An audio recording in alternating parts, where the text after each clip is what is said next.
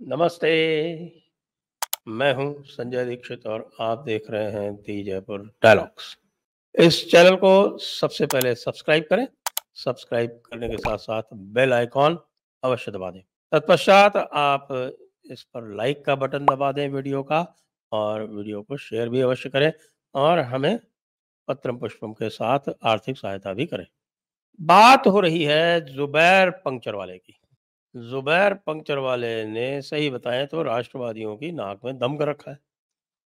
और राष्ट्रवादी जो हैं, वे कोई विशेष डैमेज इसका कर नहीं पाते हैं क्योंकि यदि देखा जाए तो इसके विरुद्ध जो भारतीय जनता पार्टी की सरकारें हैं, तथाकथित राष्ट्रवादी सरकारें हैं, वो भी कुछ विशेष करती रही हैं, यद्यपि कर बहुत कुछ सकती थी। ये देखिए, ये रहता बैंगलोर में है, वहाँ कर्नाटका में भारतीय जनता पार्टी की सरकार थी। इसने हिजाब वाले मामले में कितनी उल्टी-सीधी बातें करी, लेकिन उन्होंने कोई भी ऐसा बढ़िया केस नहीं रजिस्टर किया, जिसमें इसका कोई नुकसान हो पाता।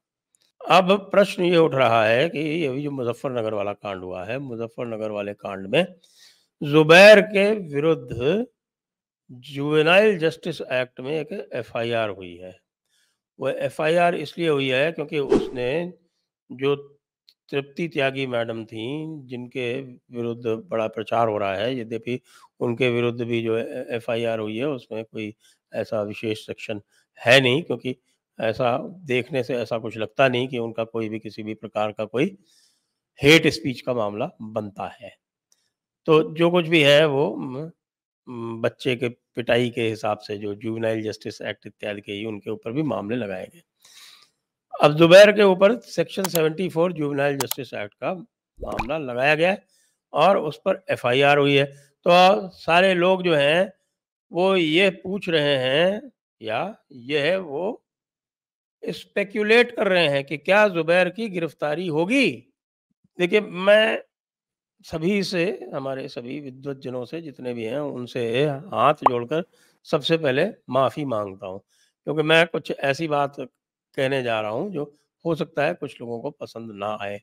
और वो ये है कि हमारे बहुत सारे जो राष्ट्रवादी मित्र हैं, वो कई बार जिसको हम बोलते हैं जंप द गन कर जाते हैं और मामले की तह में नहीं जाते, विशेषकर जहाँ पर लीगल मामला होता है, वहाँ पर बहुत आसान है कि क्या धारा लगाई गई है, उसको आप गूगल कर लीजिए, देख लीजिए और उस धारा का ऑफ़ेंस का क्लासिफ़िकेशन क्या है, वो सीआरपीसी में देख लीजिए, अगर नहीं तो उस एक्ट में देख लीजिए। सारे एक्ट जो हैं आपको गूगल करके मिल जाते हैं।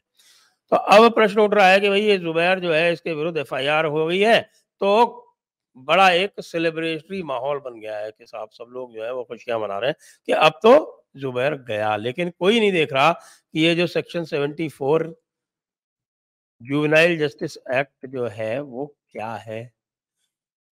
और इसका जुवेनाइल जस्टिस एक्ट में क्लासिफ़िकेशन क्या है? तो मैं आपको पहले बता देता हूँ। जिससे पहले उसके बाद फिर मैं आपको बताऊँगा कि ज़ुबैर जेल जाएगा या नहीं जाएगा इस केस में।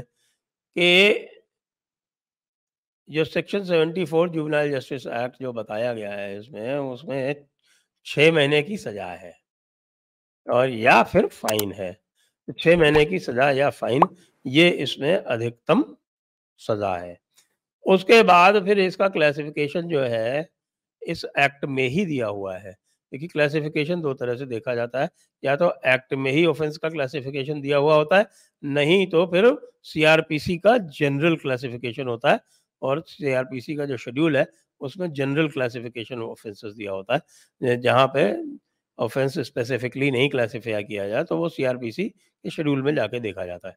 लेकिन इसमें सेक्शन 86 जुवेनाइल जस्टिस एक्ट में ऑफ़ेंसेस का क्लासिफ़िकेशन दिया हुआ है और उसमें ये साफ-साफ दिया हुआ है कि वो ऑफ़ेंसेस जो 3 वर्ष से कम की सज़ा वाले हैं, वो नॉन कॉग्निज़ेबल होंगे और बेलेबल होंगे। तो बेलेबल होंगे का तो मतलब सीधा-सीधा हो गया कि अरेस्ट तो नहीं हो सकती। लेकिन इसमें एक और भी गंभीर समस्या है। वो समस्या ये है कि जो सेक्शन 74 अकेला लगाया गया है इसमें, दूसरा कोई एक्ट उसके साथ में सेक्शन लगाया नहीं गया। तो फिर जुबैर के विरुद्ध जो ये एफआईआर हुई है, वो कैसे हुई है? क्यों? क्योंकि सेक्शन 86 कहता है कि 3 साल से कम की सज़ा वाले जो भी ऑफेंसेस हैं, जुवेनाइल जस्टिस एक्ट में, वे नॉन कॉग्निजेबल होंगे। नॉन कॉग्निजेबल का मतलब क्या होता है? सरल भाषा में बताऊँ तो कानून में जो नॉन कॉग्निजेबल होते हैं, असंज्ञेय अपराध होते हैं, उसमें एफआईआर नहीं होती। उसमें केवल और केवल कोर्ट कंप्लेंट होती है। इसमें आपको कोर्ट में जाकर मजिस्ट्रेट के सामने बयान देकर, बयान दर्ज करवाकर, उसके बाद फिर मजिस्ट्रेट ये तय करता है कि इसका संज्ञान लिया जा सकता है या नहीं लिया जा सकता है। उसकी कॉग्निजेंस केवल मजिस्ट्रेट ले सकता है, एफआईआर उस पर नहीं होती। तब ये प्रश्न उठ रहा है कि भई ये उत्तर प्रदेश सरकार ने असंज्ञेय अपराध में एफआईआर कैसे कर ली? मैं नहीं कह सकता भई कि कैसे कर ली, एफआईआर बनती तो नहीं है। तो इसलिए इस पर कोई आगे प्रोसीडिंग्स भी नहीं हो पाएँगी। इसमें तो मैं बहुत अधिक इसका स्कोप भी नहीं देखता था। लेकिन ज़ुबैर के लिए ये करना बहुत अधिक कोई समस्या वाली बात नहीं है। बहुत सारे लोग इसमें जो है वो करा सकते हैं, क्योंकि ज़ुबैर तो लगातार इस तरह के बयानबाज़ी करता रहता है, सीधे-सीधे जो है वो रिलीजियस डिवाइड क्रिएट करता रहता है हर समय। अब अगर अभी उदाहरण के लिए ले लें, तो जब ये नूह में, मेवात में जो दंगा हुआ था, तो नूह और मेवात में दंगे के समय जिस प्रकार से ये एक प्रकार की रिलीजियस घृणा फैला रहा था, और जिस प्रकार से मोनू मानेसर के विरुद्ध में या कुछ और बजरंग दल वालों के विरोध में जिस प्रकार का अभियान इसने चला रखा था, वो सीधे-सीधे इंसाइटमेंट टू ऑफेंस है। एक धारा है, आईपीसी में आती है 505, उसका 5052 जो है, वो इंसाइटमेंट टू ऑफेंस जिसको कहते हैं, कि वो ज़बरदस्ती जो है वो भड़काने वाली कार्रवाई वो कर रहा है। न केवल स्पीच से, लेकिन और भी जो उसके एक्शन है उससे वो कर रहा है। तो उसमें हरियाणा सरकार ने कुछ किया नहीं। अब उत्तर प्रदेश सरकार को भी यदि करना है इसमें, ये जुवेनाइल जस्टिस एक्ट में खाली सेक्शन 74 लगा के एफआईआर से काम नहीं चलेगा। इसमें सेक्शन 5052 लगाना पड़ेगा, तभी एफआईआर बनेगी, नहीं तो सेक्शन 5051 में भी एफआईआर नहीं बनती। तो भाई ये जो सारा कार्यक्रम हो रहा है ज़ुबैर पंक्चर वाले के विरुद्ध, वो पर्याप्त नहीं है।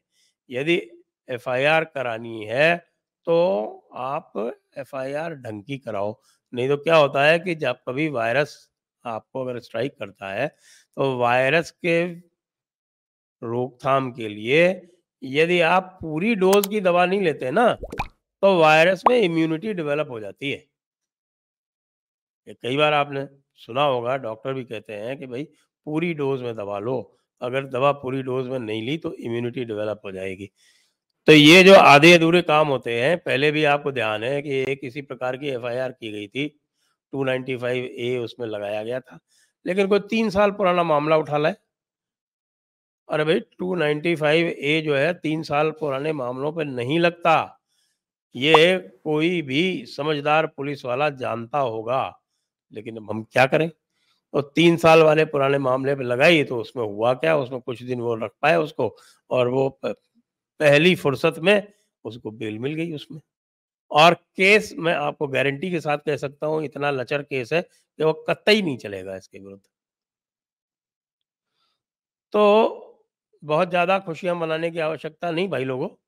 ये जो तथाकथित एफआईआर फाइल हुई है, अब मुझे ये भी पता नहीं कि ये एफआईआर फाइल भी हुई है या नहीं हुई है, क्योंकि ये मैं अच्छी तरह से जानता हूँ पुलिस वालों को कि वो इस तरह की लचर एफआईआर करते नहीं, लेकिन फिर भी अगर करी है, तो भाई उस थानेदार को मैं कहूँगा हैट्स ऑफ, या कौन सा जो एसपी है जिसने इस तरह की एफआईआर फाइल कराई है, उसको भी हैट्स ऑफ, कि वो क्या समझ रखा है कि पब्लिक को सिर्फ पागल बनाने के लिए एफआईआर कराई है। एफआईआर में जब धारा ही नहीं लगाई तो एफआईआर कराई किस लिए? यानी नॉन कॉग्निजेबल ऑफेंस की धारा लगा के पब्लिक को क्या दिखाना चाहते हो? तो भाइयों, इसमें बहुत ज़्यादा प्रसन्न होने की बात नहीं है। ज़ुबैर जो है इसमें 1 सेकंड के लिए भी ना तो अरेस्ट होने वाला है और ना उसको इस एफआईआर के बेसिस पे कुछ होने वाला है। यदि किसी को कराना भी है तो वो जाए और जाकर कोर्ट में फाइल करे कंप्लेंट, तभी कुछ होगा।